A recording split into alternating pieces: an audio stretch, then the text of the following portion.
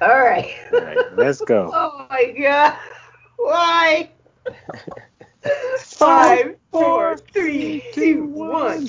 Janet Janet Jackson. Jackson.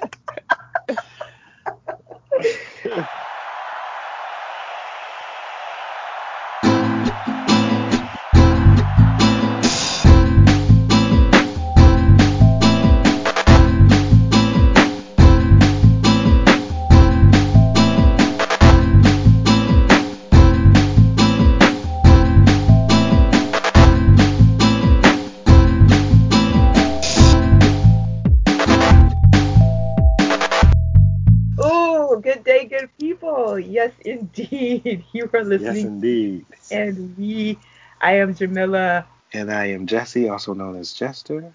So I'm sure you've guessed it's been a while since we've done an episode.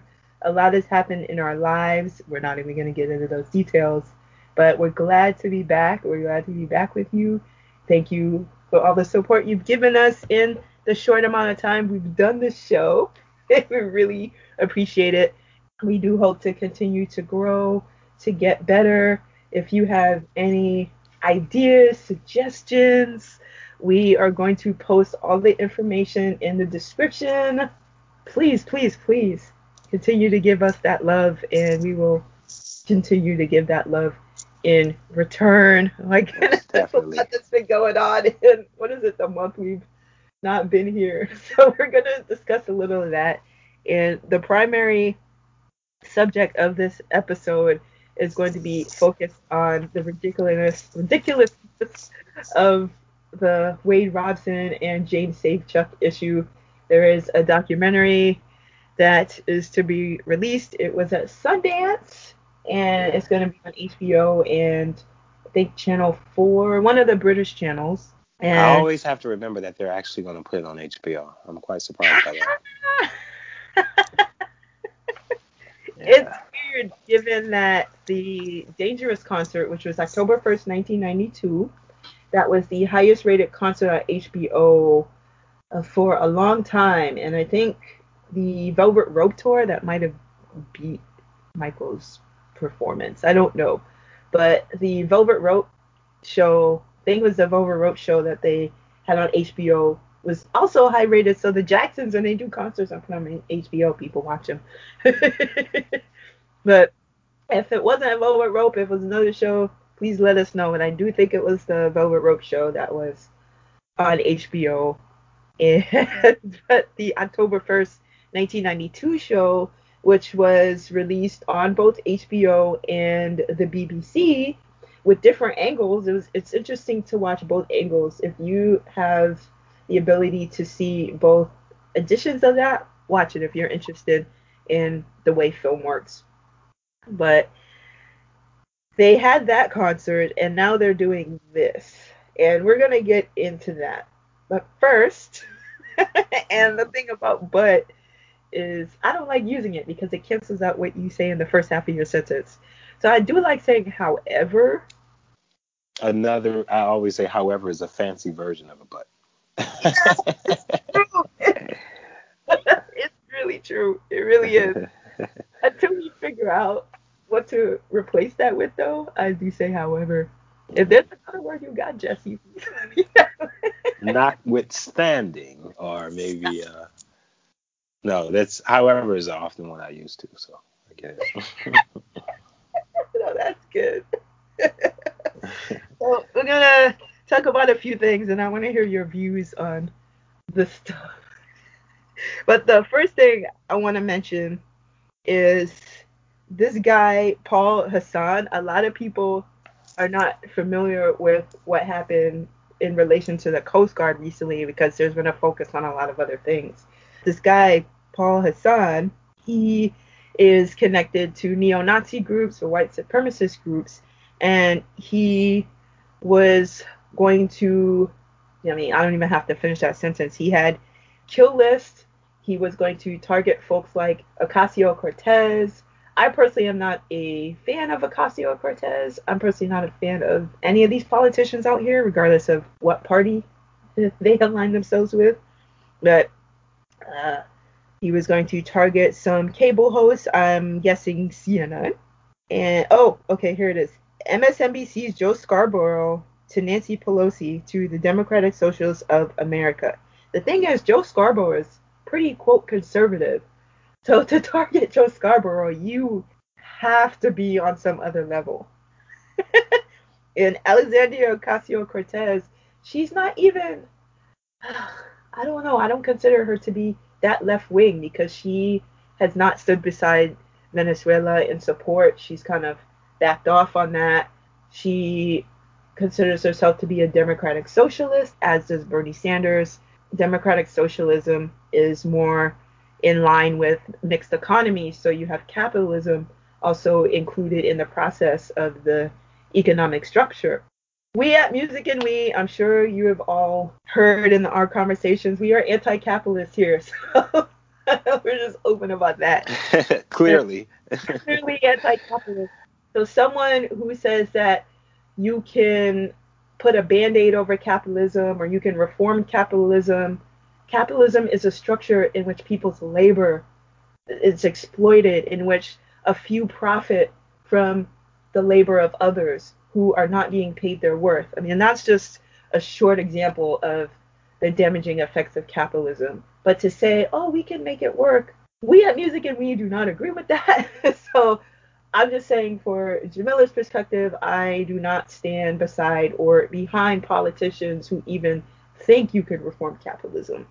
Alexandria Ocasio Cortez, she also, has praised other politicians who are warmongers. So I personally cannot stand beside or behind people like that. Yeah, sure. You can have several good ideas that go okay, but dialectically, there's positives and negatives to things.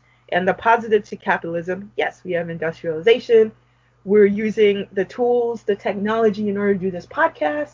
So, with the outpouring of capitalism, yeah, we have these, but we can now use these tools to fuel things which benefit the people. We have to move on and evolve from these systems of oppression. Yes, we can look at, yes, okay, we have these tools, but what do we do with them? It's the same with money. People go, oh, money's the root of all evil. No, money is a tool. It's what you do with it. So it's the same with technology. Jesse, what do you got to say to that? I'm just enjoying you go through. I mean, I can go on and on about capitalism, but or just the general flow of what you said. I think a lot of people don't do the work, so it's up to people like us who are saying we're willing to do the work to just keep talking about it and really look for solutions in the whole process. Because it's a lot of reaction, and a lot of people are not really considered to put themselves in a position to benefit from the nuance that's needed.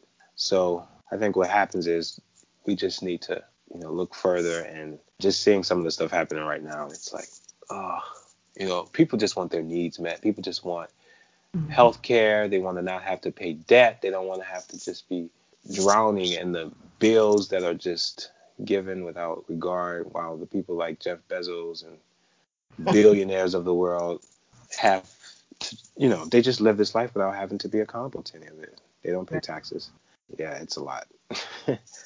I'm all for getting in line and making a sound, because it's just been going crazy. And distractions have been set to just avoid the reality of the situation. So, I mean, we don't have to go too far about the Jussie situation, but Oh, I do want to mention that a little bit because I really want to hear your views on that. But ah, I want to, I I want don't even to. know where to begin with that. I don't think anyone can say that story from its initial reporting Mhm. would. I don't think anyone expected it to go in this direction. Like, I sure as hell didn't. I thought all of it was just, when I first heard about it, I'm like, wow, that's so unfortunate. But even then, I never clicked the article. I didn't really give it that much energy myself, because I tend to not, unless it's, I mean, I tend to look at stories like that like, oh, wow, that sucks if that really happened. And then eventually I did the research, and it's like, the story's not adding up.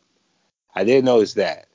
And I Yeah. think we should be more skeptical. I think the media plays on people's fears and the clickbait, the politics, What can I say to make this look like there's an implication of some kind, you know. So even from the beginning, the media did a poor job at reporting it because they played that whole identity politics thing, which got out of hand in some degree. But then there's also the fact that the Chicago Police Department, you know.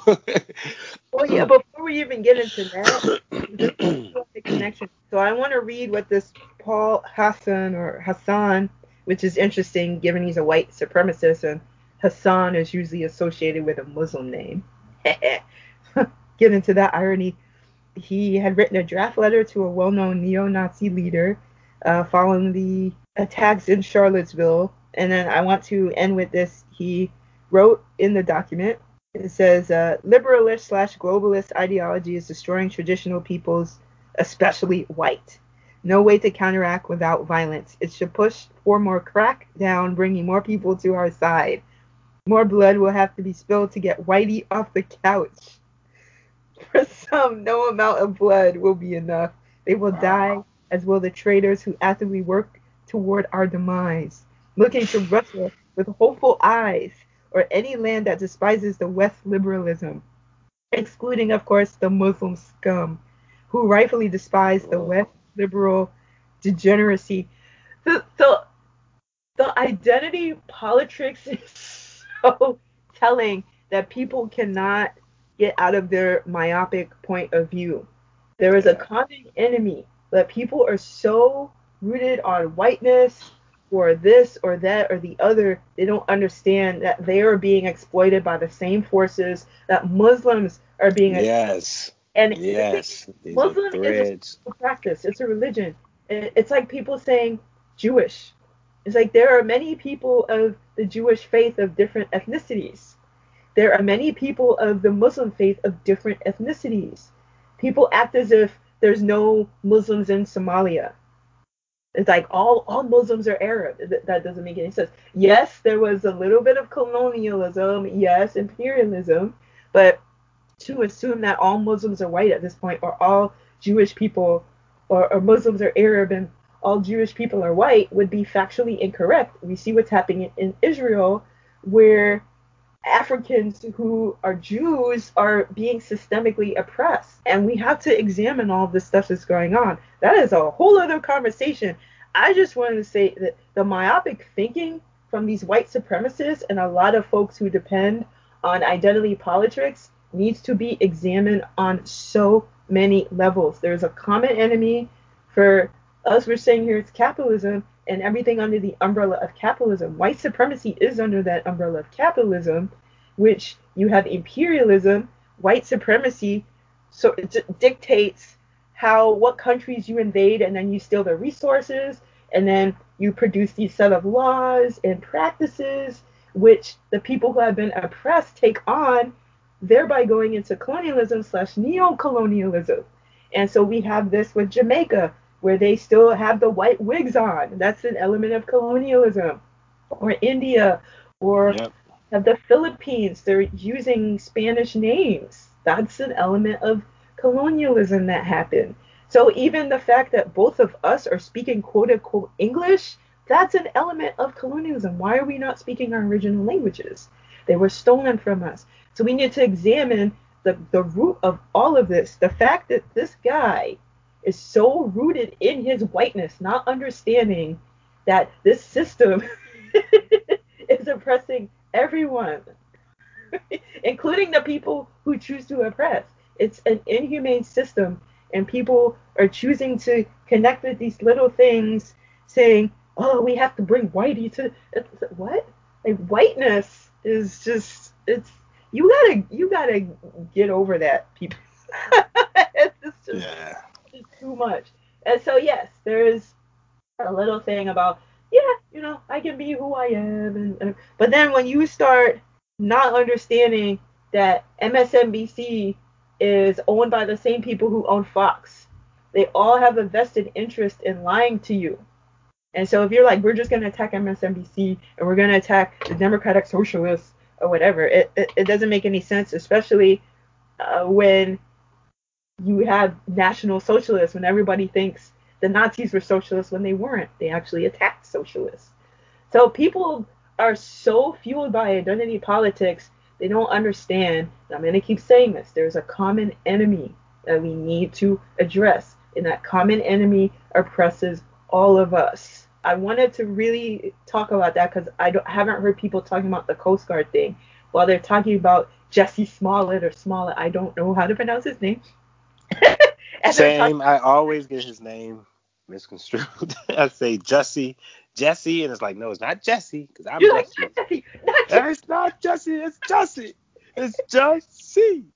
And And then another thing, Smollett, I don't remember that well, part. another thing I wanted to address is a lot of people aren't addressing this, and then I want to get your views on this R. Kelly and Jesse Smollett thing, and I want to end this portion with R. Kelly because it's connected to our main subject. But what's happening in Haiti right now, a lot of people aren't addressing that, and so I just want to talk about these issues because yeah, we do primarily a Prince and Michael Jackson podcast, but the people that we talk about in this podcast paid attention to what was going on in the world.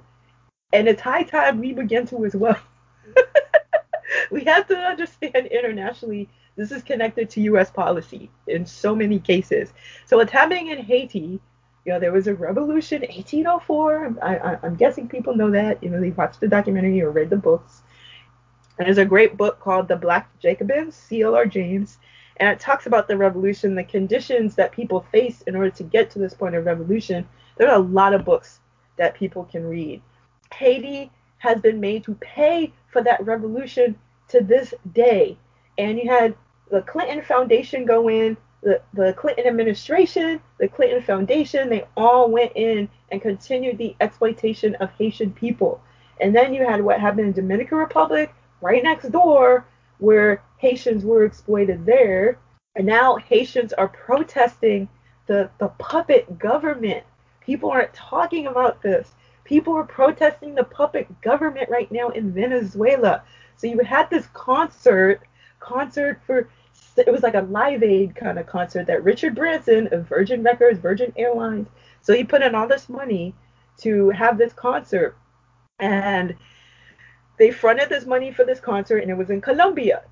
And it was like, it was, see, they had it in Venezuela. And no, it was in Colombia.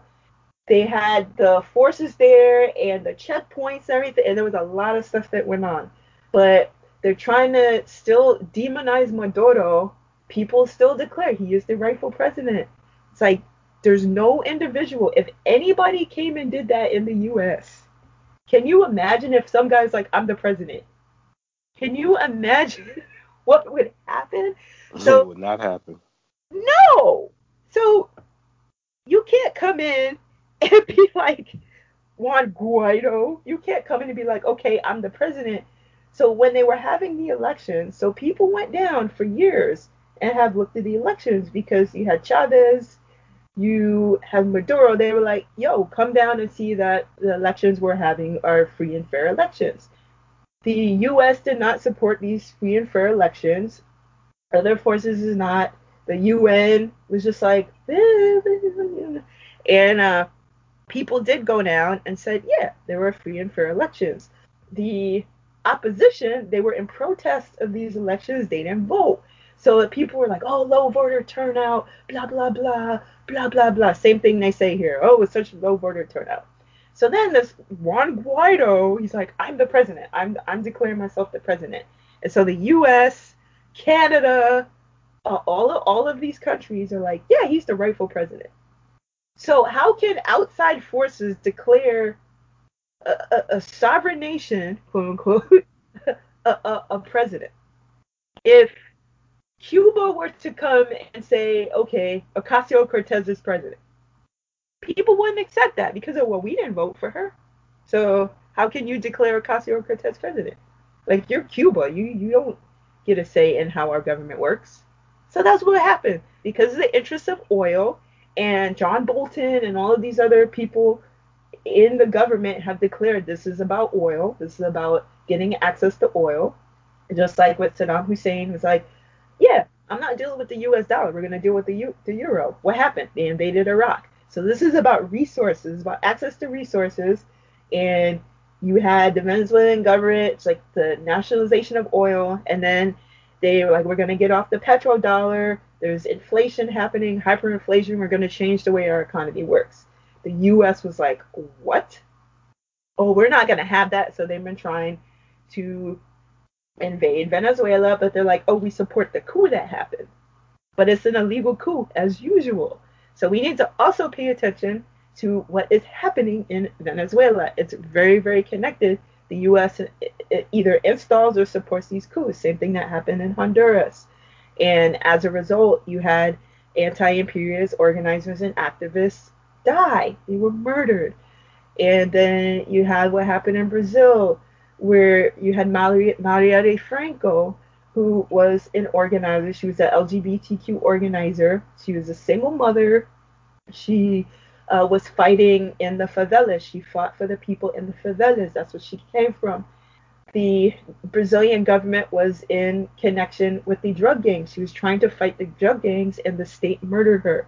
So this is what is happening. We have to pay attention. The other thing in connection with that, everyone's talking about, oh, these people are dictators, and we're about freedom in the U.S. There was a child in Polk County, Florida. I don't know if you heard about this, Jesse. A child who was of African descent, Polk County, Florida, did not stand for the Pledge of Allegiance. I did, and I read that through right, a challenge. But yet, they put him in handcuffs, and that's when they said he got belligerent. So if they put you in handcuffs, you're like, this is my right not to stand. What are you doing? So it was the school officer put him in handcuffs because the teacher was like, who is from Cuba? Interestingly enough. So she was an anti-Castro Cuban, I'm guessing. And this was Florida.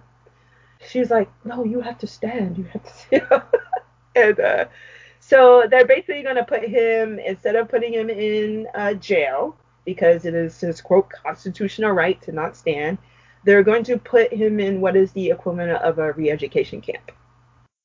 So this is the U.S. People think the U.S. is so great, and attacking Cuba, attacking all of these sovereign nations, which presidents were democratically elected, and yet you have children who are using their, quote, right to not stand for the pledge, and they are demonized, they are arrested, they are to be put in, quote, re-education camps.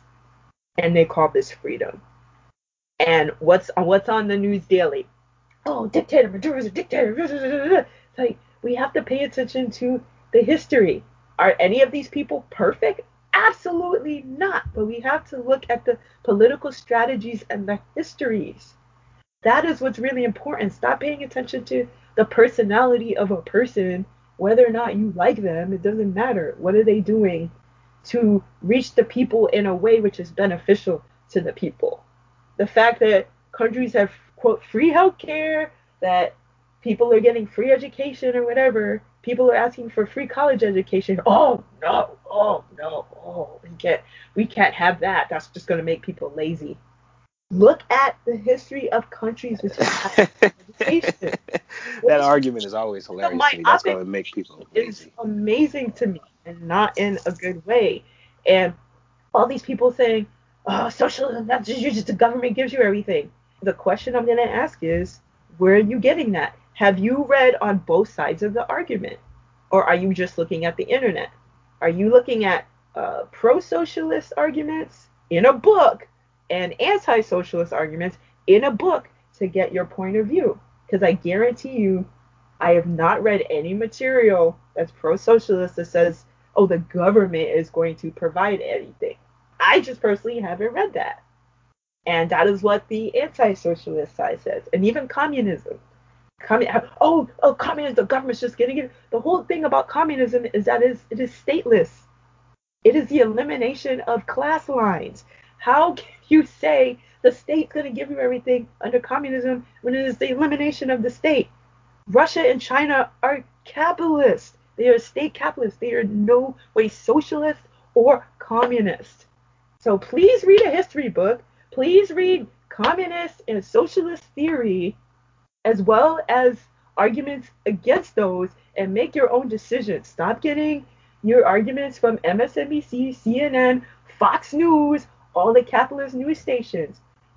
Make informed decisions. Read some books about history and the development and the evolution of how people came to these political choices, these political structures, and stop reading sound bites.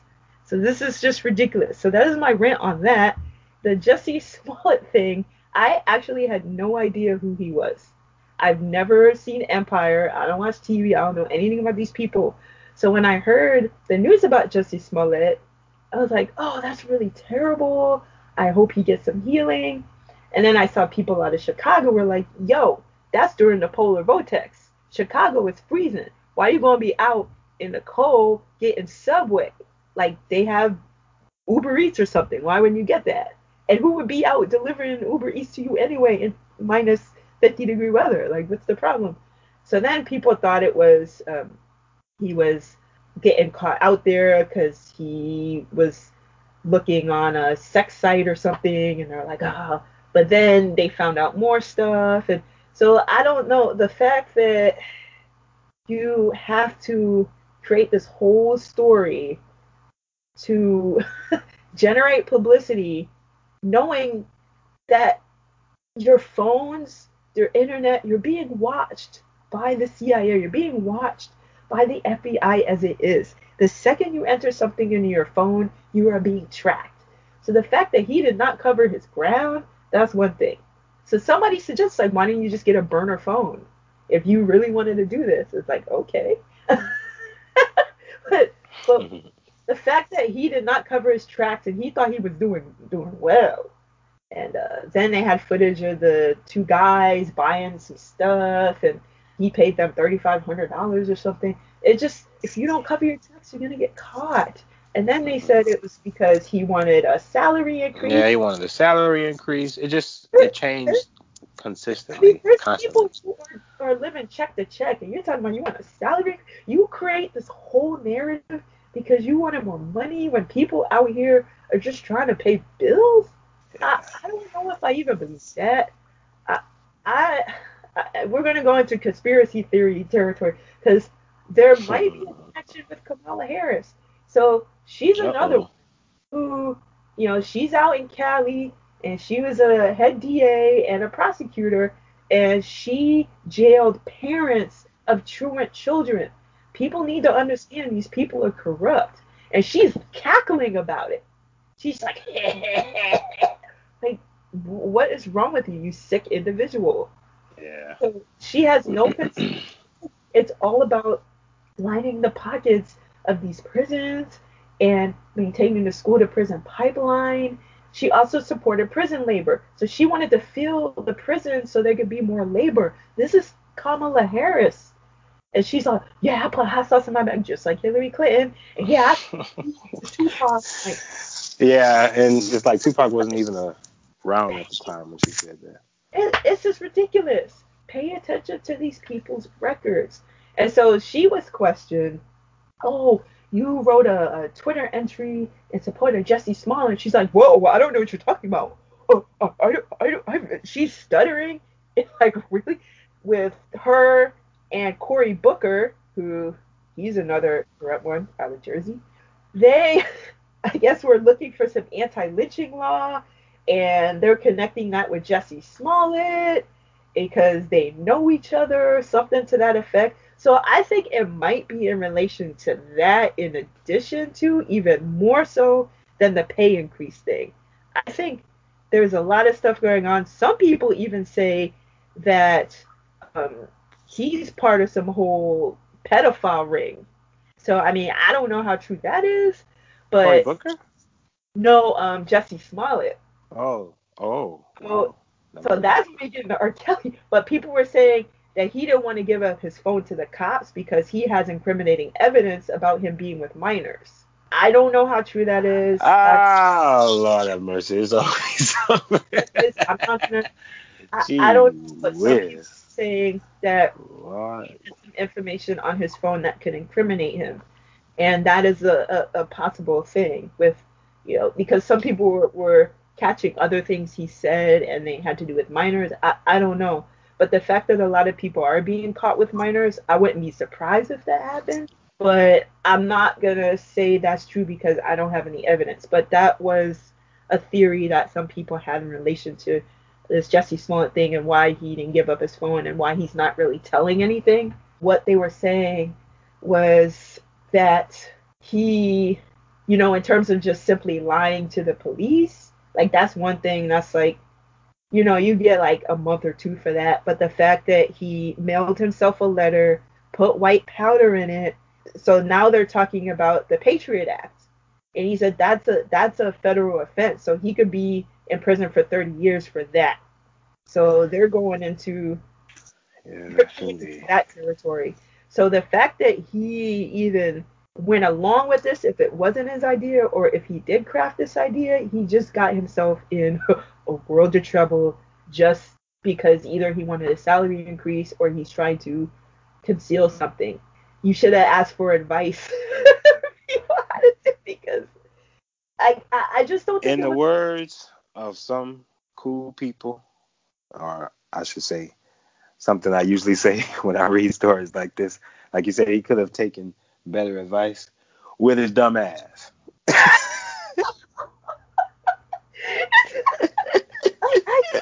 And so I didn't see the interview he did where, people were looking at the body language he's looking at. I didn't see any of that, so I can't comment. But the fact that this whole thing was crafted for whatever reason, you just your family that now they're tarnished. Like you probably will never get a job in your craft ever again. It's just you basically just threw your whole life away for this scenario. I don't understand what makes people want to do that. And apparently in 2007 he was stopped in his car and he lied about his identity. He said he was his brother. So this is not the first time. Yeah, I think there's something else going on with him because he completely, and I did see some of the interview. I didn't see it all because again I was not that invested. And when I found out that it was the Polar Vortex, and he said, I'm like, nope, nope, nope, nope. I know that you're lying. And then he had a show where he said he was the gay Tupac. That was a clip that really confirmed to me. Yeah, that was a clip that confirmed to me that he on his bullshit because he said, I fought back. I fought back. Like he was making it almost seem as if he was more than anyone could ever think. He had to, it was like he was proving to them that he wouldn't allow them to win. It was a Wow. total performance. It was a complete performance. And when he was like, I'm the gay Tupac, I was like, nah, you crazed. You already You know are Tupac gonna be like, crazed. what? Tupac gonna come and smack him. Tupac gonna come from Cuba. Tupac gonna come Tupac from gonna be, you Cuba. better not You put my funny. name in your mouth. I'm a gay Tupac. Okay, okay. You go ahead with that, Jussie Smollett. You go. So now R. Kelly has turned himself in. I don't think he going to prison. What do you think he going to prison? There's a chance. I mean, it seems like he's in a lot of debt, and I don't think, as previous, he had the luxury of kind of getting around it because he paid a lot of people off, but that's caught up with him from what I've read. So, I mean, I'm not saying he won't be able to make bail or if it'll even go to trial, but I don't think he's going to get out of it as easy as he did before. I think the cards are really against him, and it seems like he's really going to get some form of justice in some way or another. I don't think he's just going to be able to go back to what he was doing. Like the fact that he turned himself in, I think the shows that he had planned are going to be canceled Mm. because he had some shows booked, I believe, in Australia or New Zealand, and like all of those shows, I'm sure are going to definitely be canceled, and he ain't gonna be able to just rise up from the top like he was doing before. Because previously he would just come out with some statement before his show, oh, I'm innocent and thanks y'all for supporting me, y'all my real ones and all of that. I don't think he can do that as easily as he was able to before. I think he's gonna get it a bit harder, which is a good thing. Yeah. I think the first step, the fact that he turned himself in, is a point. I think you have a point to that because of his action on that. I just, I think one of the things, if his lawyer is really good, and I don't think his lawyer is really good because his lawyer said double jeopardy, and it's not double jeopardy because it's two different incidents. if his lawyers are any good, they're going to play up the statute of limitations thing because it was 2009 and 2010. So they could be like, well, can we at least cancel one of the charges because of that statute of limitation? And if they're able to do that, then they could, lessen the indictment. But I don't know. I feel like something in me is just like he's gonna get very minimal time if he gets to prison. I don't think he's gonna serve the full time. They're gonna do, oh, he gets out for good behavior. Some, I don't know. Something tells me he's not gonna serve the full time if he is convicted. Like he's gonna get out and Well, say, that I do believe as well, because I mean the system is corrupt and there are ways you can pay off people. He knows people. yeah, It's not unlikely that that's a scenario that he'll probably serve a little time and then he'll just kind of be a recluse, I guess. yeah. They He's were, definitely not going to be able to come out and act like he didn't do nothing. because they found, was it, three other videos or two other, and he's saying their ages. He's like, oh, you're 14. This dude is a pedophile. I wish people would understand this. It's so disturbing. It is so disturbing. They said that he could be in prison for upwards of 70 years. I don't think so. I really don't think. I think at the most 10. I think they're gonna find a way to lessen it, and I think he'll be in there at most 5 years. I don't know. If I'm wrong, I will acknowledge that, but I really don't see him being in there. Something gonna happen where they flip it. I just don't feel good about any of this. I really don't. Yeah, I mean, the hope is that justice is served in some way, but the way the cards are set up in America, especially as it pertains to people like him, it could be a OJ situation in the sense that there's some clause and he gets around it. But what stopped for him is his name and his legacy. Like he doesn't really have that anymore. I mean, surely there are people who are still listening to him, and there's still going to always be people to listen to the music. But in terms of him making something new, like a new album or a new, I mean, he can easily do another song. I mean, he had the song "I Admit It," which, I Oh, mean, jeez. yeah, which was Yeah, ridiculous. he did. He admitted. I mean, he told on himself. He told on Yeah. himself. Oh, hmm what? What do people have to believe him? He told on himself. What? I think at this point, it's not even about what they believe; it's what they choose to continually, how they see it afterwards. Like they don't care. It's not a big enough issue for them to stop listening to him or to stop connecting to a memory of a song. Yeah, You I know. think you're right. I think you're right, and I think there's the issue of patriarchy where women, girls, non-men, people who identify as men, trans folks, non-binary folks, um, they don't matter in a patriarchal society. And when you have young women, girls, 14-year-old girls, they're like, oh, they're fast. Oh, they knew what he was about. Oh, why would they choose to be in a video? And they don't understand the manipulation tactics of someone like an R. Kelly. You can't just, for the most part, when you've been involved with him, be like, I'm just gonna get out. And you have to plan your escape. Like he has cameras everywhere. And you can't just be like, I'm leaving. You can't just do that. Unless you just meet him and you're like, nah, I'm good and leave. But most people have not, who were trapped in there, did not have the capacity or the ability to do that. And we have to understand that people also, they take on the personalities of their abusers. So they defend the abusers. We have to look at all of the nuances of that. Why didn't you just leave? Why didn't you got abused? Why didn't you just leave? It's Stockholm syndrome. So there are many, many things to contend with. It's not easy when you're being abused, especially when you're a minor and you are looking for an adult to look up to and you think abuse is love. That happens far too often in somebody who has status like R. Kelly. People are like, oh yeah. So we have to look at the amount of exploitation he contributed to. He placed upon people. And to defend him, I think it is a matter of celebrity worship, identity politics, uh, race and cultural nationalism, and patriarchy. I think it is a combination of all of those things. And that goes with any of these toxic celebrities.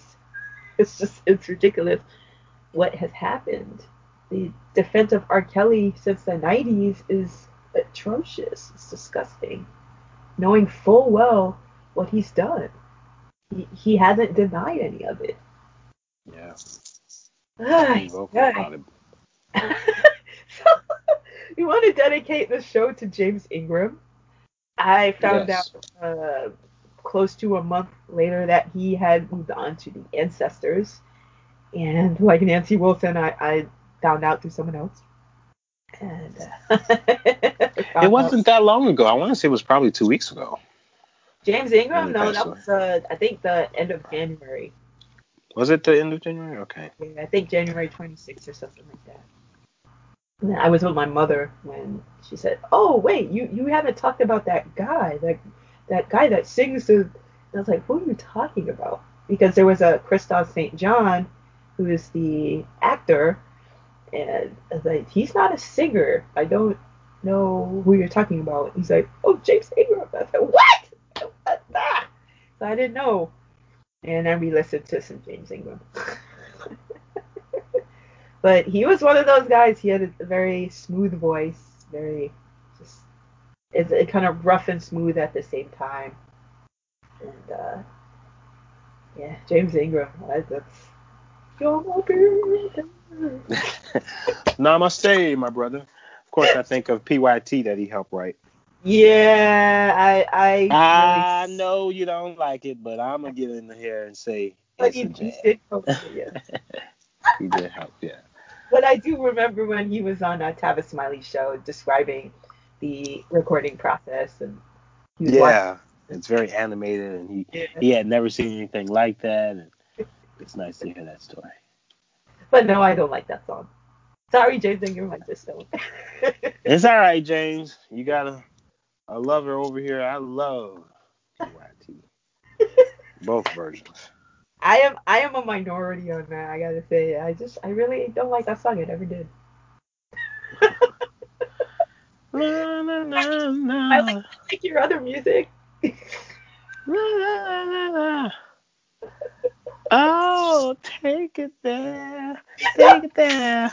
Yeah, I want to love you, the young thing. And I want to, before we get into the main subject of this show, I want to honor the ancestors for giving us an opportunity to do a show like this and bring a different perspective and not just talk about Prince and Michael on a musical scale, but how they've impacted society in other ways, how they were affected by particular political situations, and how they inspire people like us to do this work and to continue work in other fields. Even if we talk about them and how they've inspired us, we don't just live our lives around us, around them.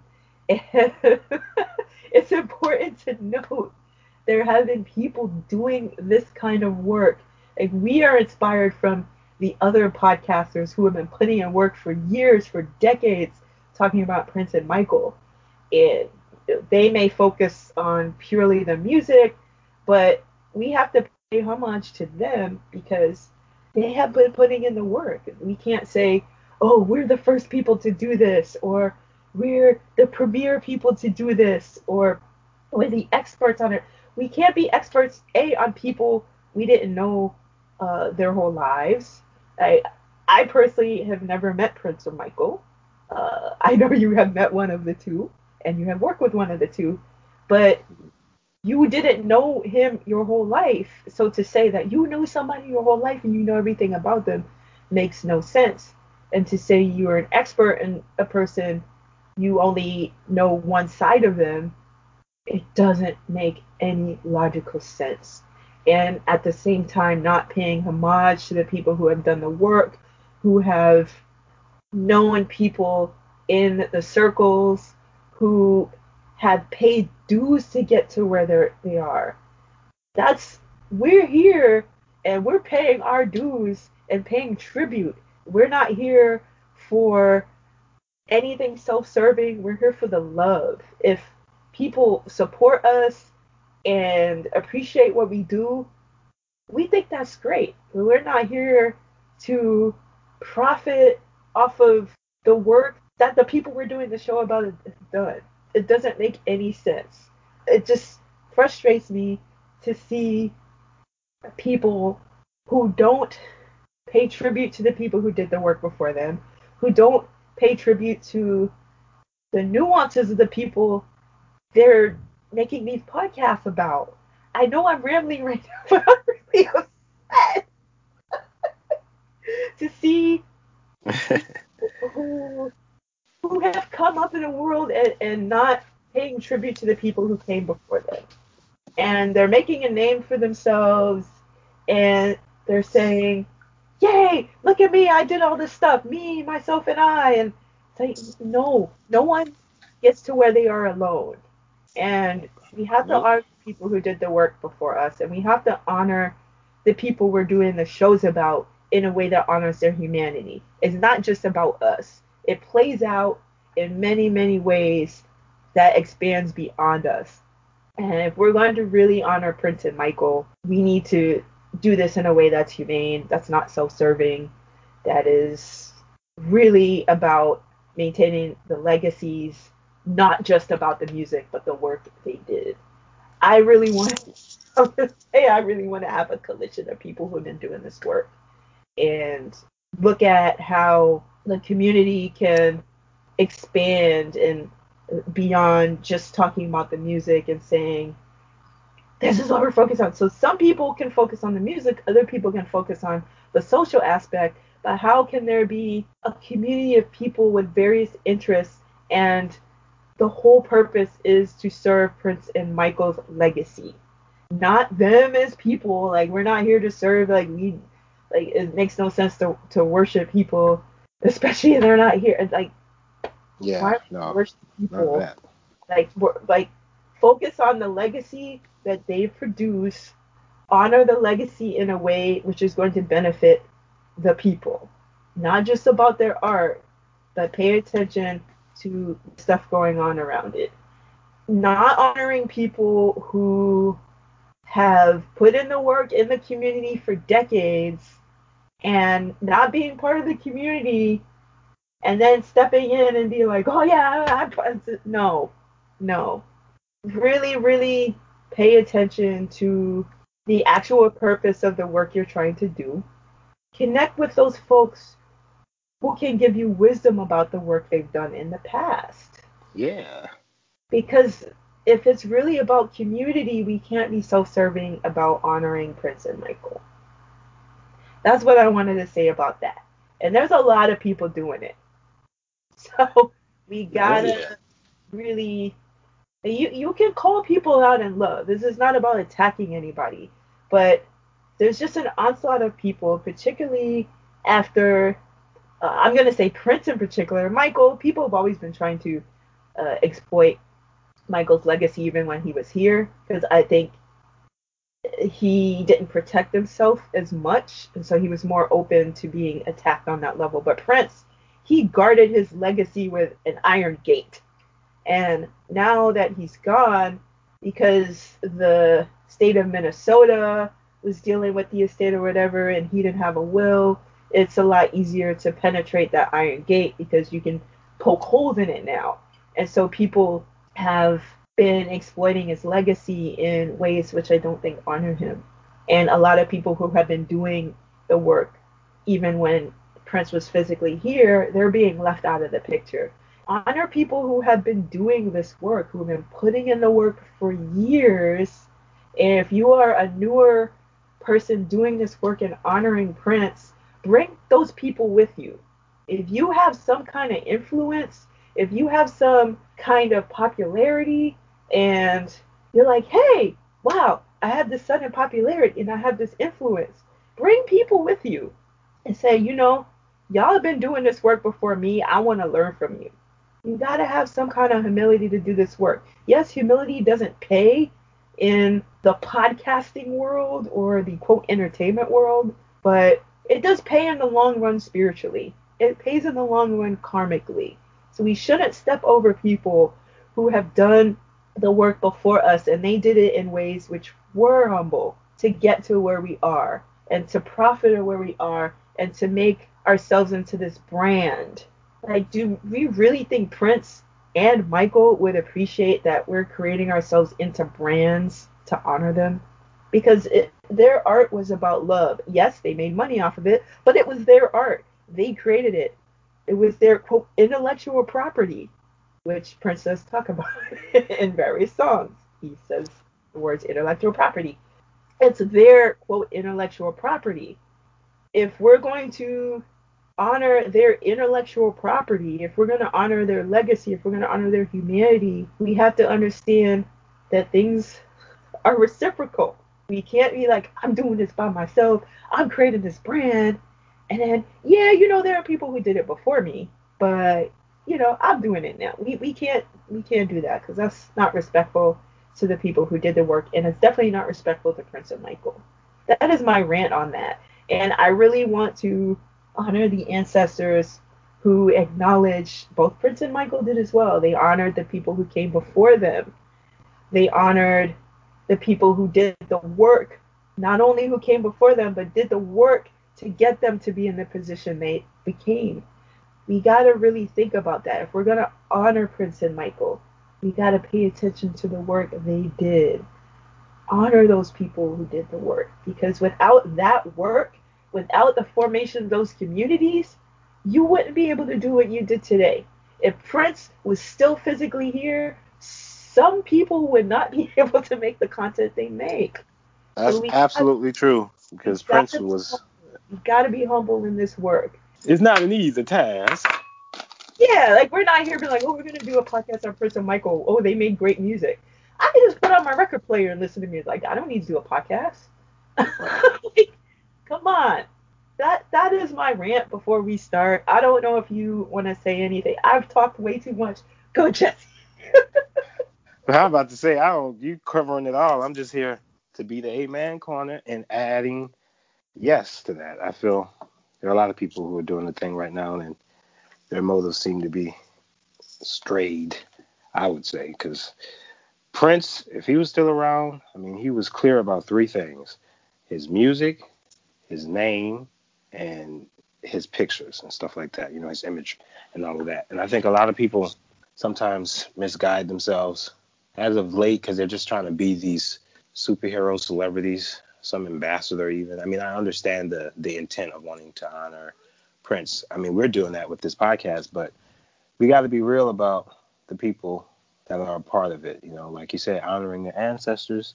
We're all in this together. You can't really talk about Prince without mentioning how much he pressed for community organizing and just the people getting together to solve these problems. You can't just be on your own. When you take the stance that it's just you, fell down. It's like new power generation. Generation means it's more than one. It ain't just you. Yeah, there's just a lot of I think a lot of people are still suddenly dismayed when it comes to Prince because of his passing.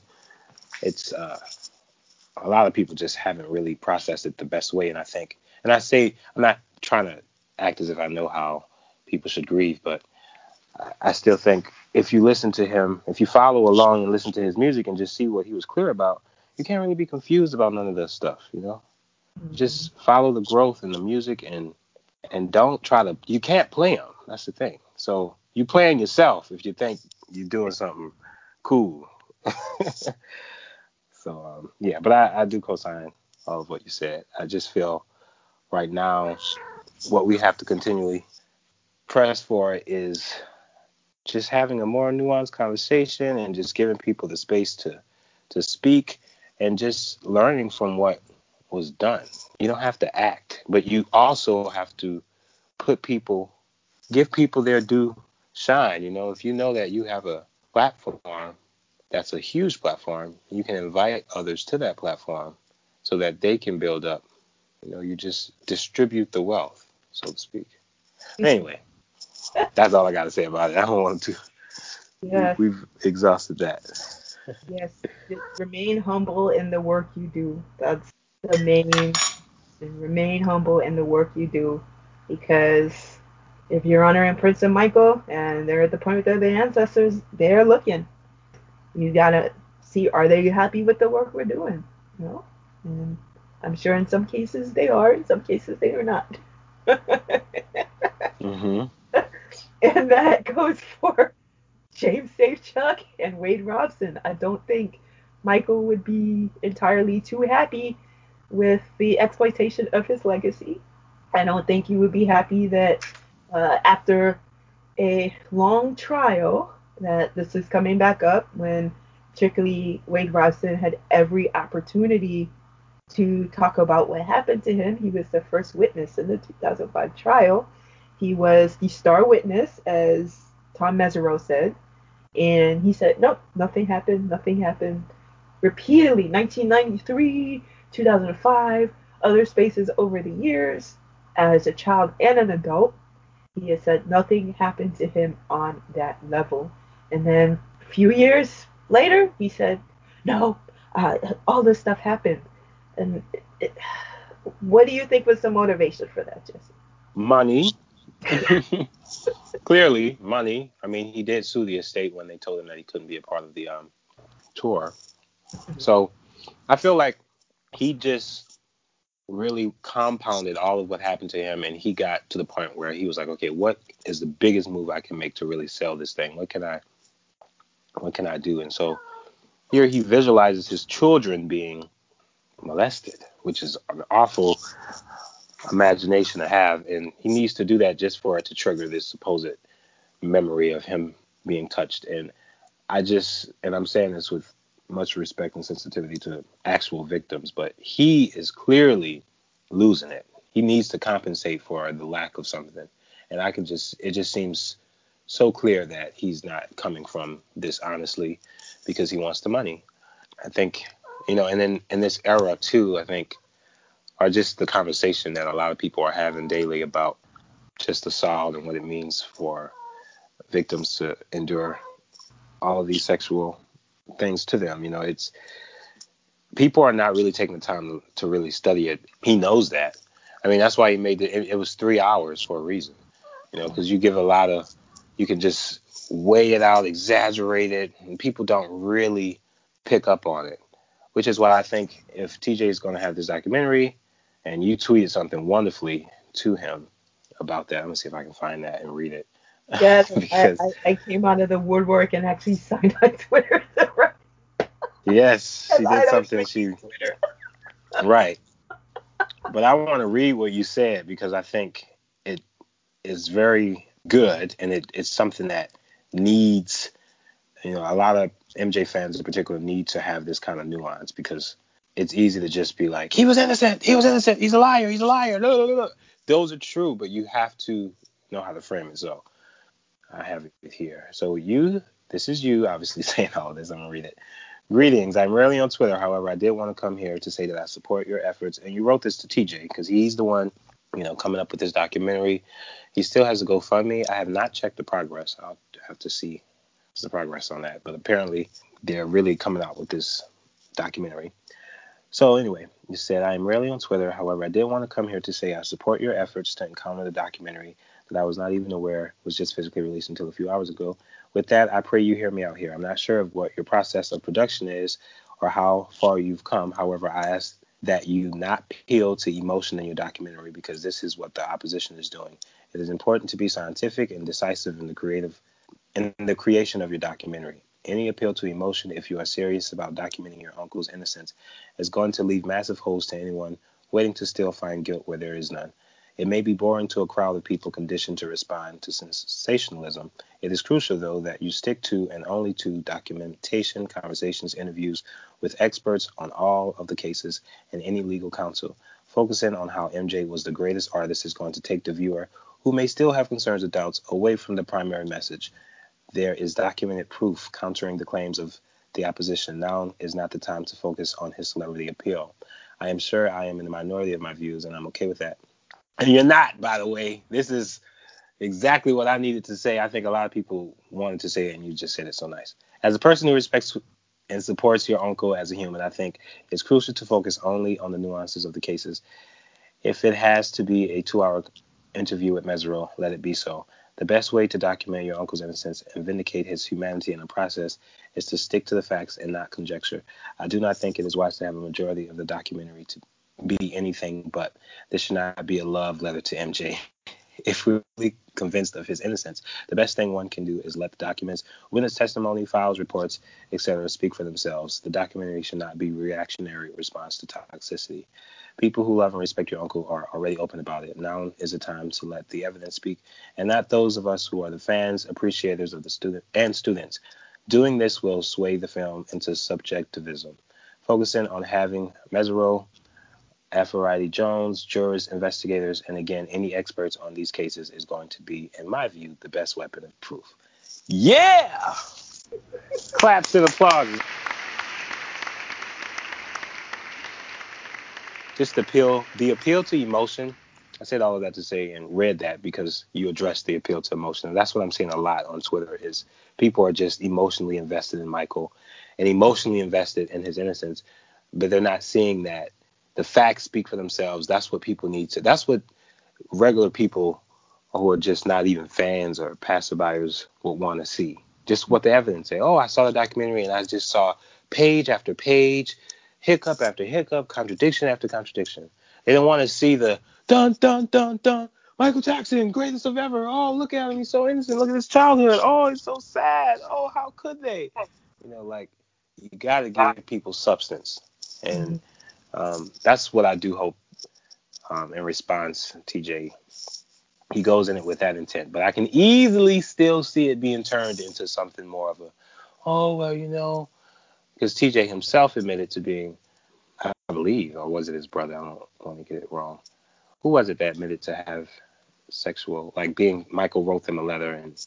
I think it was him, right? It was Taj. Yeah, it was Taj. Okay, I was right. I just didn't know absolutely.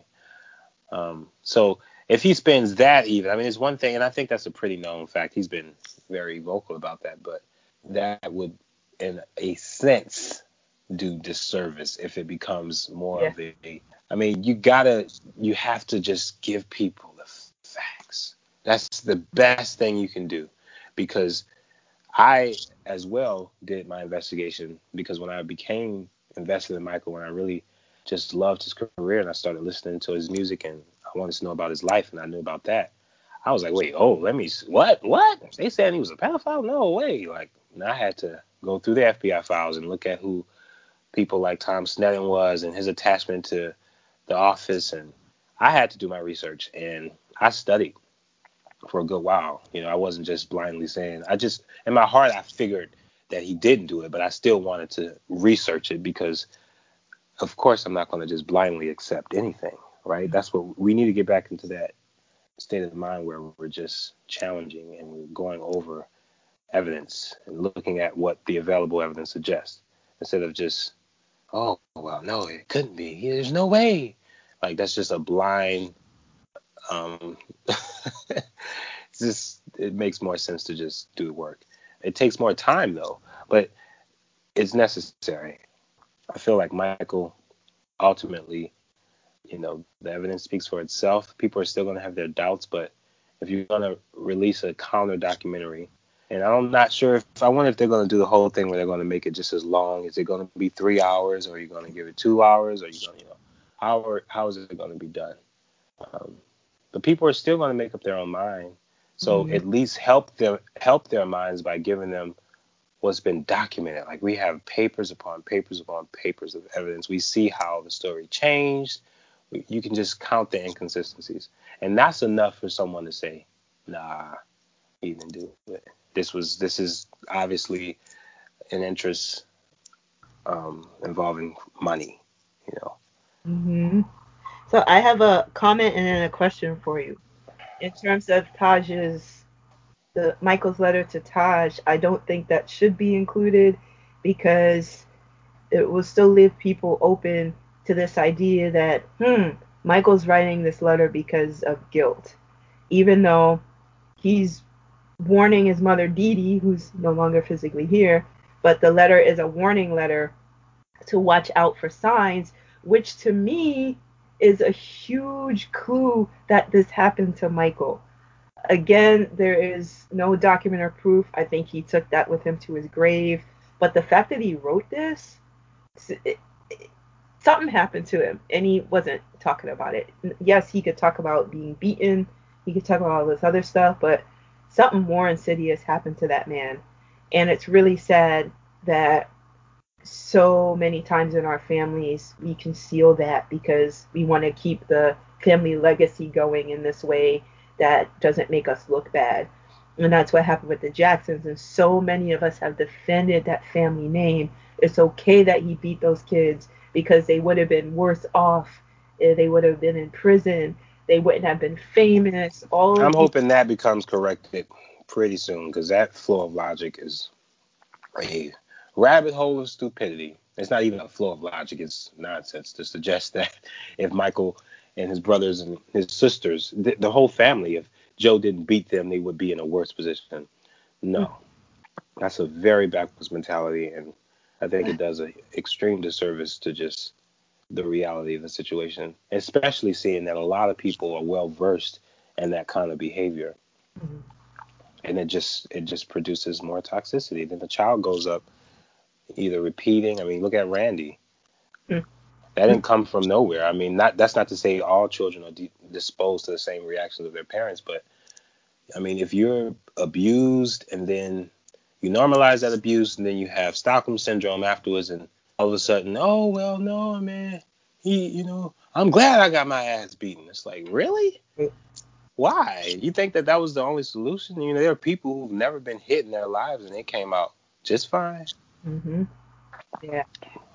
It's a Yeah. very steered way of It is very behavior. disturbing the amount of lengths people will go to defend what Joe Jackson did. Just that letter, the first time I read that letter he wrote to Taj, something in me said that happened to Michael because to it was pleading to Dee Dee. Like, look for signs that he was abused. Talk to your child. And the fact that Taj confided in Michael. I don't know. There's something. Why would he not confide in Jermaine with that information? Did he confide in that information with Jermaine and Jermaine concealed it? We don't know all the details, but the fact that Michael wrote this letter and it was produced, something tells me something happened to Michael. The question I want to ask is related to the statement that Dan Reed, who directed this so-called documentary, he said, if there's anything we've learned during this time in our history, it's that sexual abuse is complicated and survivors' voices needed to be listened to. It took great courage for these two men to tell their stories, and I have no question about their validity. I believe anyone who watches this film will see and feel the emotional toll on the men and their families and will appreciate the strength it takes to confront long-held secrets. So my question Mm-hmm. to you is the R. Kelly comparisons that have come up in relation to Michael. We see that for years people have been talking about what R. Kelly has done to them, and they were not believed.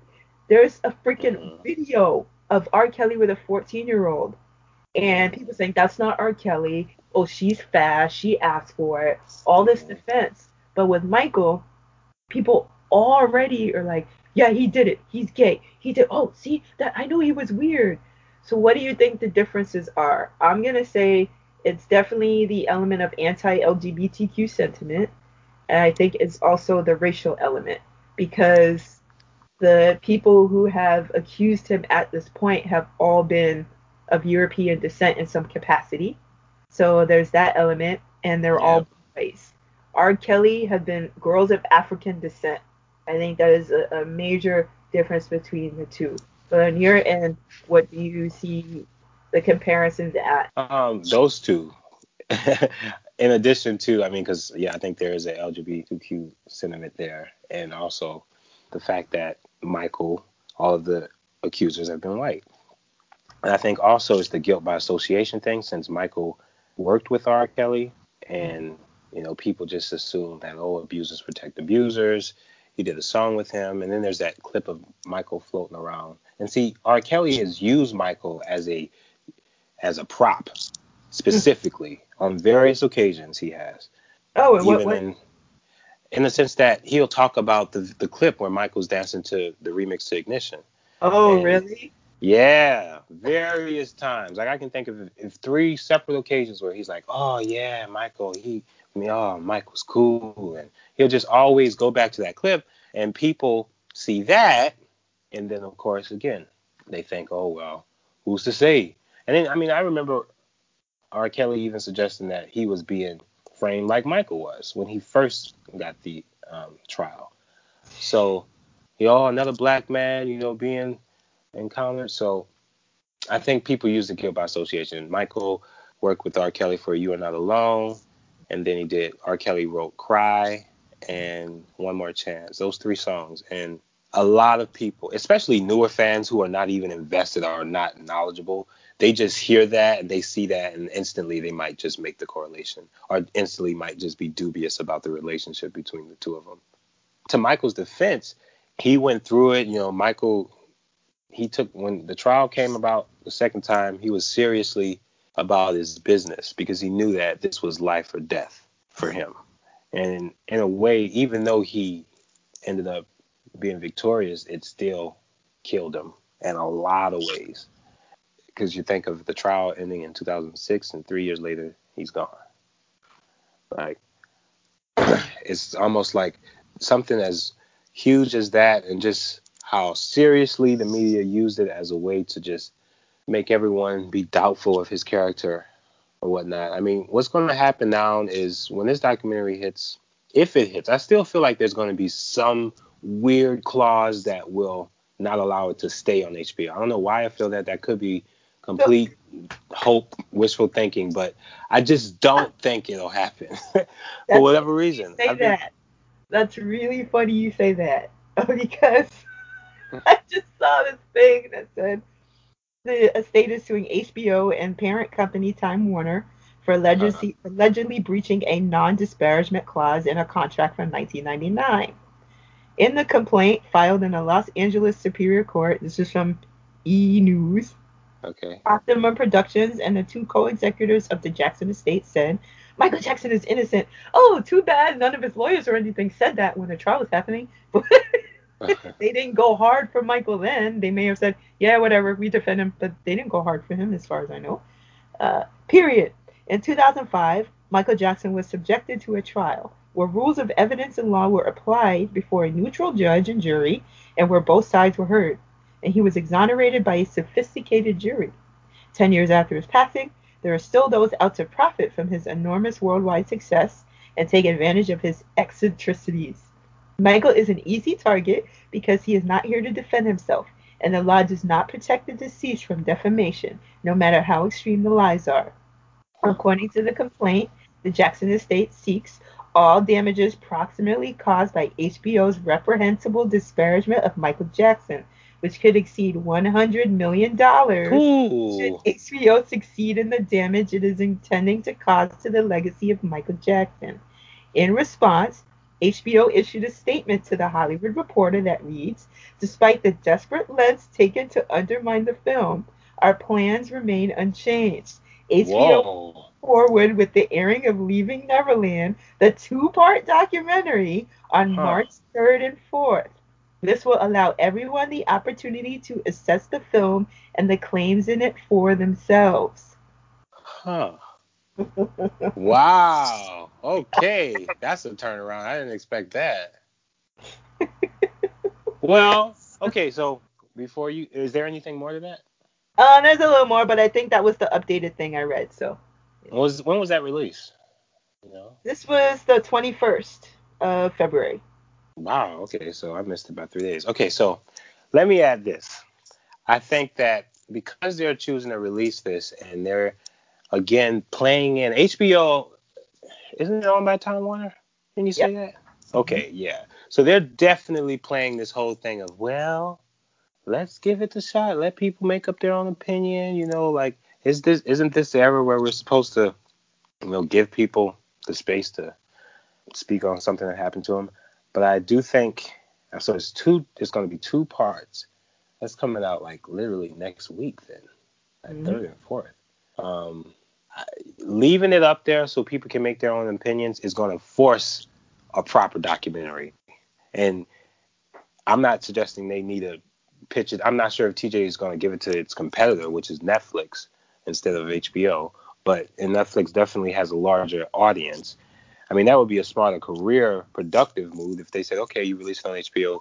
We're going to make a really great documentary and it's going to be on Netflix in a counter reaction sort of way. I mean, it would seems that it puts the burden on the estate to configure some sort of, because there hasn't been a proper one. That's the thing. And it's not like and I know they don't want to keep spending time on it because on one end it's like, why even do it again when people are just going to make up their own mind? So it's something to really, I'll be interested to see. We're going to definitely have to do a podcast about the recent updates when that comes out, because do you plan on seeing it at all? I have no intentions to.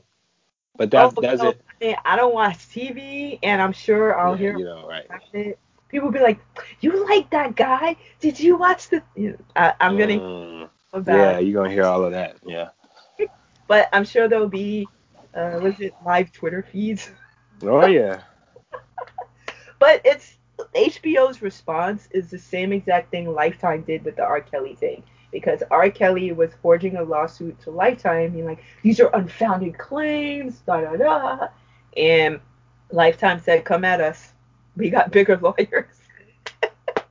And now R. Kelly turned himself in.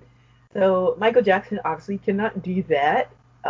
He also had a trial in which he was found not guilty. So one of the people who is part of this documentary was on the stand, which means perjury. I don't know what the statute of limitations in relation to this case is, but there has to be something where they said, okay, you actually lied. Like, I don't know what's going to happen. Same thing, James Safechuck. He had sworn testimony. He wasn't on the stand, but he gave a document, which was sworn testimony that Michael did nothing to him.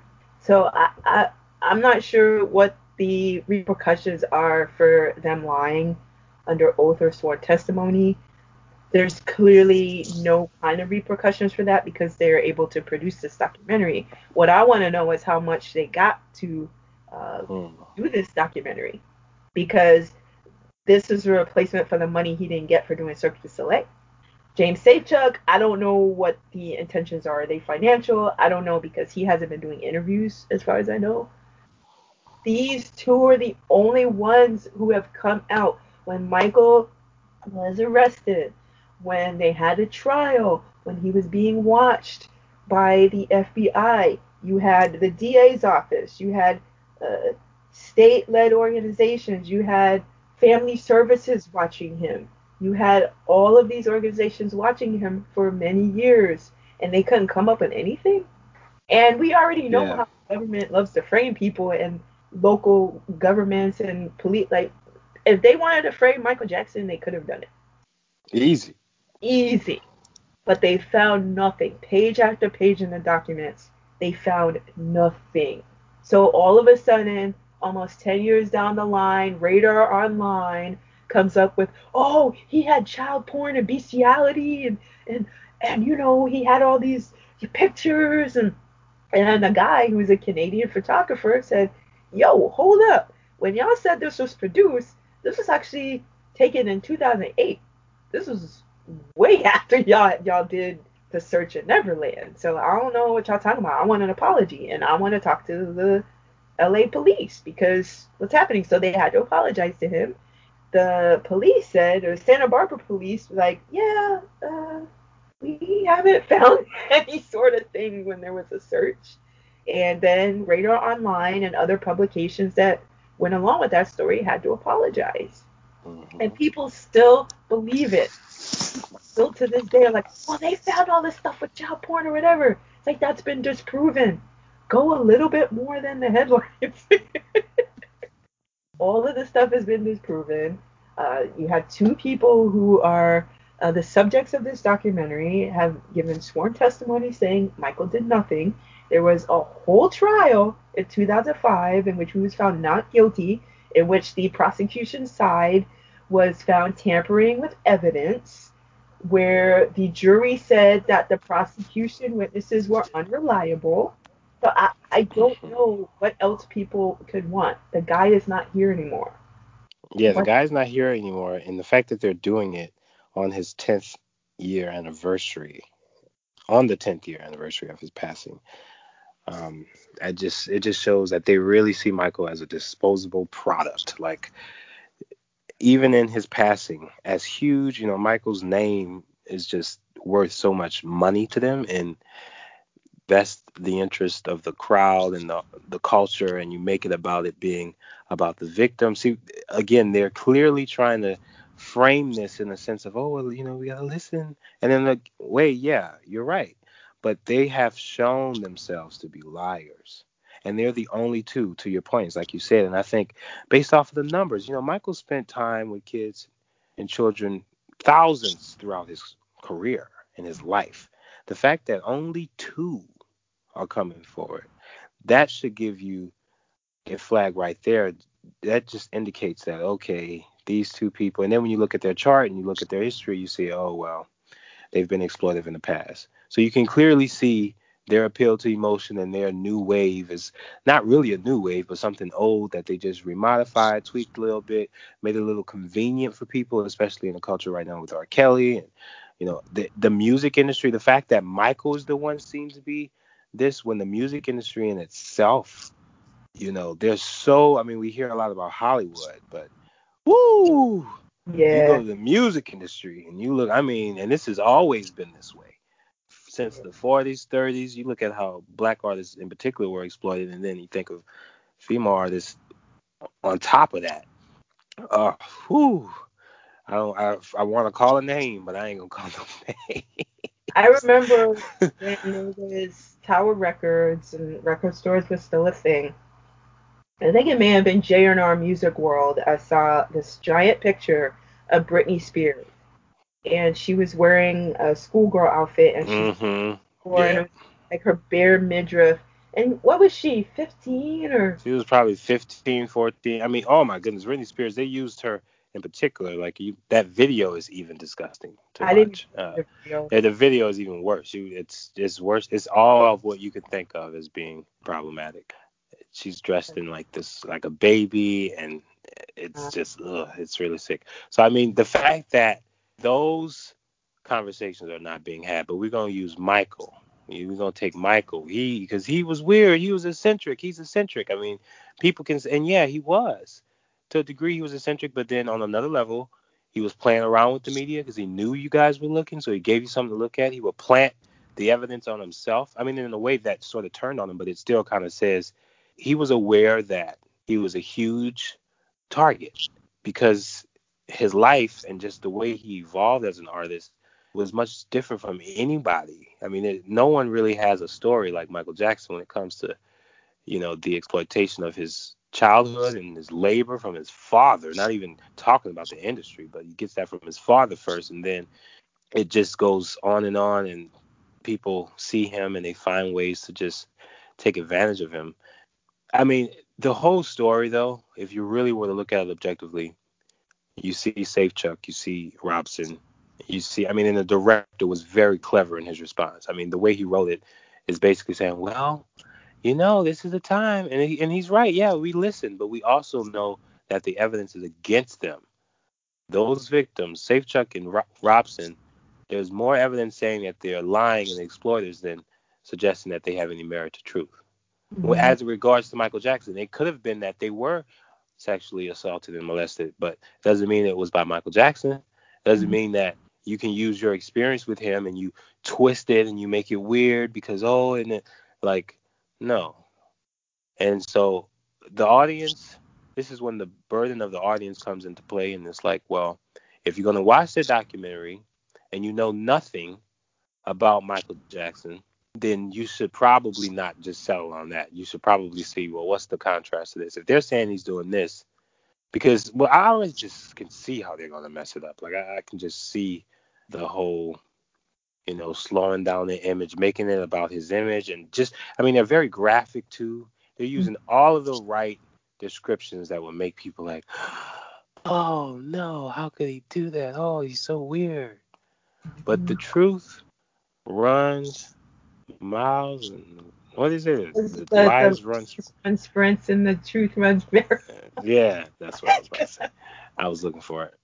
I call. I know you. Thank you. I have a question for you. Do you think if he did not hold hands with Gavin Arvizo and he said there's nothing more loving than sharing bed with a child, do you think Hmm. any of that would have happened? No, I don't think so. That's funny you mentioned that because those were the two, like when Martin Bashit focused on those two moments. Well, the other one was the 60-minute interview. I don't But think he see the Michael, pro. but Michael, you're a 44-year-old man. Set up. But Michael, but Michael. Yeah, see, the fact is, and I always say this, and this is, oh, this is so. When people hear this, they feel some kind of way, but it needs to be said. Michael should have not been talking during his trial at all to the press, not to 60 Minutes, not to have those questions should have been vetted before they asked him. He should have already had, but he already seemed hurt. I mean, I kind of understand the situation because he was already in pain. You can see, I mean, they said he had to stop the interview several times because he was in pain, just talking about it. But the fact that he grilled him on that question and he got that kind of answer, which is the wrong thing to say, even if it's true. At that point, it's not even about the truth. It's just like you don't say that because that's enough ammunition. And then when again Martin Bashir had that hand hold with Michael, then people are already like, huh, that's weird. Why would he hold hands? And even if it's but in retrospect, it's really nothing sexual about it. I mean, people put that on it. That's the projection. But then when Michael says on the 60 Minutes, oh, nothing's more loving to do it, then of course it makes people a bit more dubious. They're just more like, Because if you take any other scenario, if he didn't say that and if we had no video of him doing that, people would just still probably be like, yeah, he's weird. It's weird. It's Mhm. weird. It's different. Not that they would say it's bad. They would just say, yeah, he's a weirdo, and that's what a lot of people even end up believing. Like, oh, he's a weirdo, instead of understanding. I mean, for me, with Michael, and this is the same way in Prince in a sense, in terms of their artistry and just the life that they lived. Michael, when you follow his career, especially, I mean, he was a child. Okay, he grew up before the world's eyes. We saw him grow and evolve into Yeah. all of where he was. Now, to think, just imagine that as a child. Everyone is looking at you and they're seeing everything about. They see you when you're in puberty. They see when your heart's broke. They see when you're in a pissy mood. They see when you say things weird. They see all of it at all times, and then it locks you up in a cage, so to speak. So he creates his own world and kind of just tries to escape it. I think he tried to heal, but he didn't always have the proper ways of doing that. So there was a lot that was involved that made him a product of his experiences. But if anyone is interested in Michael to get that full story, they got to do the work. I'm not saying Mhm. you have to listen to every album, but you definitely need to see how affected he was about his childhood. He was traumatized, and he made that clear every time when Michael talked about it. Like he was so open about it too. Like, yeah, we were beaten. I didn't get a chance to do this. I didn't, and basically he didn't really heal from it. So he was very vocal about that. So when you look at that, just from a psychological perspective, it makes sense. I'm not excusing why he hung out with children because I think, of course, he could have handled it better, but I can see why he did, Mhm. right? Because this is like he says in the song Childhood, he's compensating for the childhood he never had. That's how much it affected him. His brothers and his sisters, they were infected in other ways. We don't even have to talk about Jermaine and Randy and Janet and all of them, really. Their whole family have had to just create this name and dynasty for themselves to save the scar from judgment. But in doing so, I mean, in Michael's case, again, he was the world's most famous human being. you know, seriously. I mean, just if you're looking at the numbers and if you're looking at how people react to him, like fainting, this is not a conspiracy. Like Michael obviously had a light. Mhm. He obviously carried something.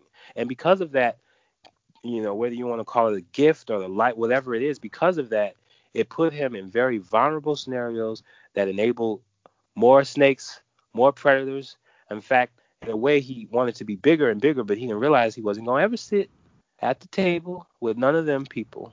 They Right. didn't care about him, especially when he bought the catalog. They like, psh, who the blanket are you? Hell no. He was trying to make moves. It's like, no, you can't do that. You're supposed to make an album. You need to make this album, blah, blah, blah. He kind of got it kind of later. He realized, like, wow, okay. They want to kill me for this.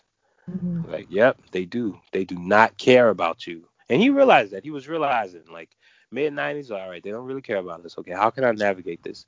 And I'm going on a tangent. But essentially, yes, I do. I think if he didn't make those statements, because those are the only two statements to his name, or when I say statement, I should say the statement of it's okay to sleep with children regardless.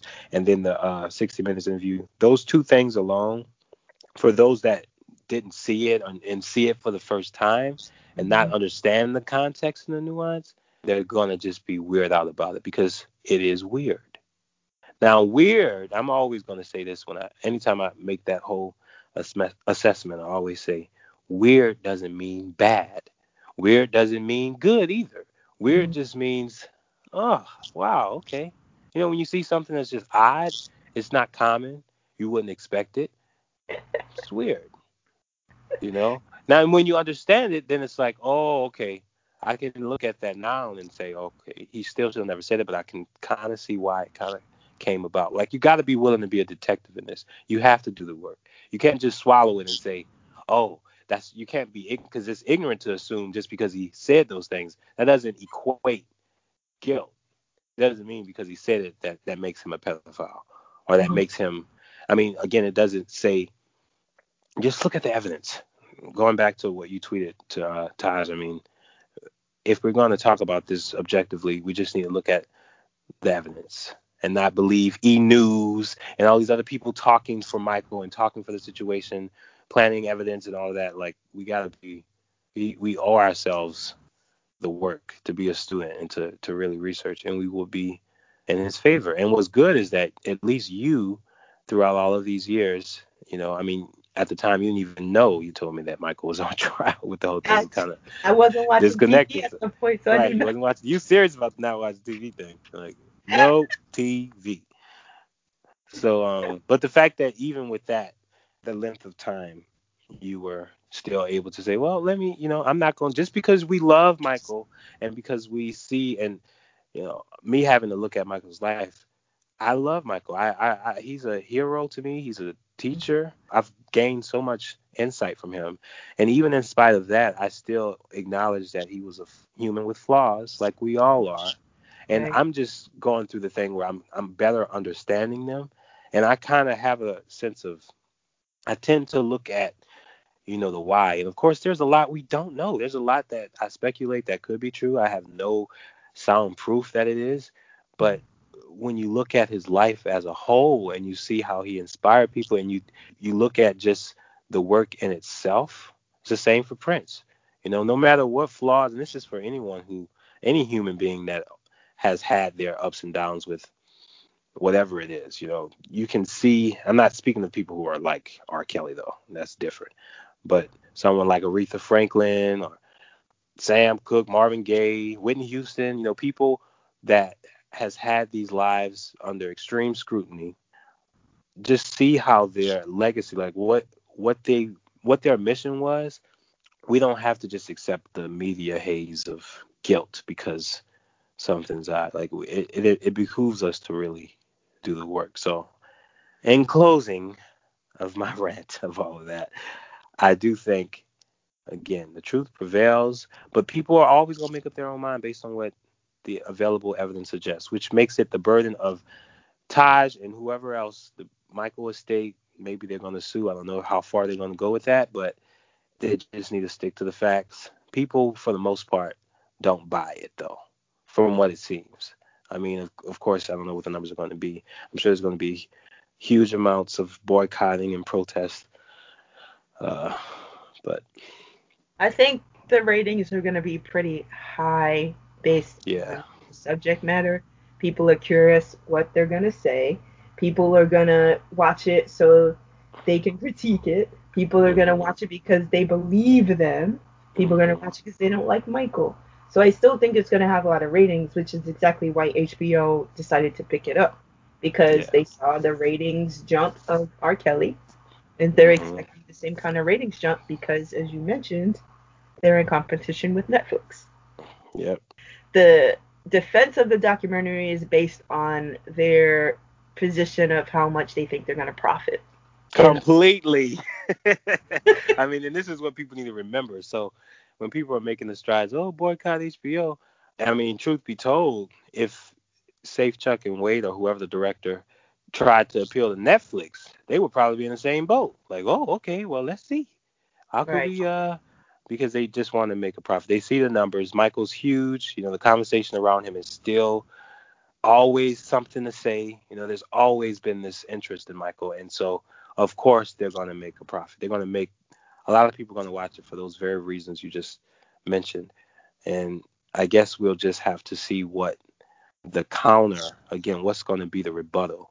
Because this is huge. It's not I don't think, because in the 2000s when Michael was around, and he did his own kind of response, and there was some sort of response from Michael's estate, it was still nothing. I mean, it was just so tiring. Like they really milked that whole thing. They milked it to the T. I mean, it was so draining. Every day they were talking about it. Every day was something to just distract the war from in Iraq. So Dave they, Chappelle. yeah, exactly. It was literally just a substitution of that. So I would think that the estate is planning something, or even if it's just so much as just like I wish. Ooh, I just thought of a wild idea of them providing a link to just like a packet of the file cases for the fans to like for Dang, anyone to download and like yes. like if you're interested in reading it, do it. That would be a great like rebuttal because it would. Ooh. Ooh. That should be, you go to the Michael Jackson website slash Sony. That should be the first thing that comes up is the first page of that court document. Yeah. And then and be like that because you know how people set things up according to time and you set it up. That's the first thing. Don't talk about his music. Be like, look, time is of the essence. There's this so-called documentary that's out. Here's the proof that he's innocent. Have uh, links to the FBI files, the court doc, all of that. Just be like, this is what we're gonna have on our page right now. If you don't like it, Yeah. that is a Because wonderful. then that's a huge signaling. That's basically like, hey, we're tired of the nonsense. Let the people look at it for themselves. That'll be enough for it to die down dramatically. They have to take bold moves like that. Mhm. I mean, I if they wonder. really are saying they're about his legacy and his name, then really show it. Then No, I wonder if they did something like that, but they put it on, way somewhere you can't find it. I wonder. I yeah. don't.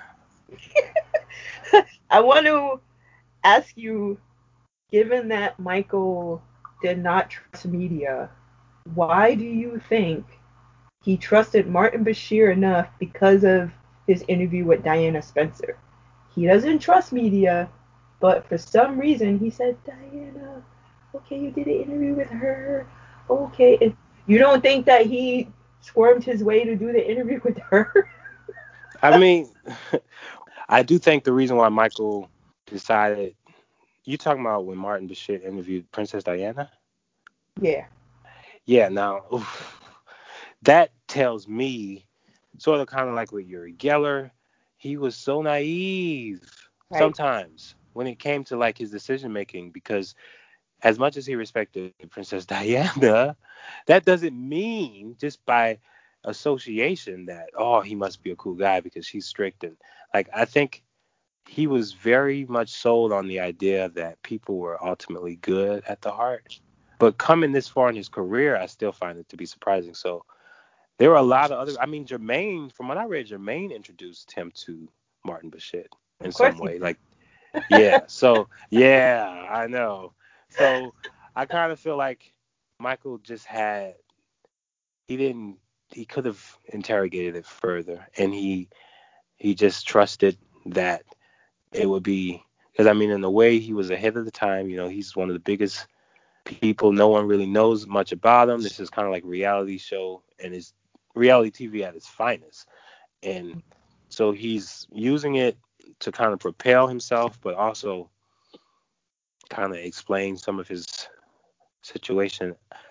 I just think the people who he had around him, and I can always say this, like Michael was around a lot of shady people, or people who really didn't have his best interest.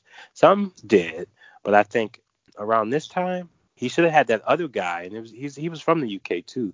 He was he made a little documentary of trying to, I forget his name. He's still around too, but Oh yes, uh, Thoreau, Louis Thoreau. Thoreau, yeah, Louis. I wish he did it because he was really good. I think the way he asked questions, he didn't have this exploitive narrative. Like Martin Bashir clearly wanted to use this as an exploitive like narrative. And then if you look at a lot of his old interviews, he's the same way with people. He wants to entrap people and put them on the spot and make it weird because he knows that people looking at it will catch on to it and make their own horror assumptions. So um yeah, I wish he had Thorough because I saw his documentary and I thought it was quite hilarious, even though, interviewing Joe Jackson and Uh, Magic, Magic Mike. that was crazy. Excuse me. Yeah, well, we Hmm. beat him all the way to the bank. The interesting thing is Louis Theroux had a documentary about pedophiles. Hmm. So there were, where was it? It was a place where pedophiles were held. I think it was in Florida, either that or the UK. I can't remember specifically. But I found that to be really interesting given this whole subject matter. The last question I want to ask you is looking at Michael's responses to the accusation. So you had 1993, which was the first major accusation where he got strip searched. And then you had the later accusations after the Bashir interview.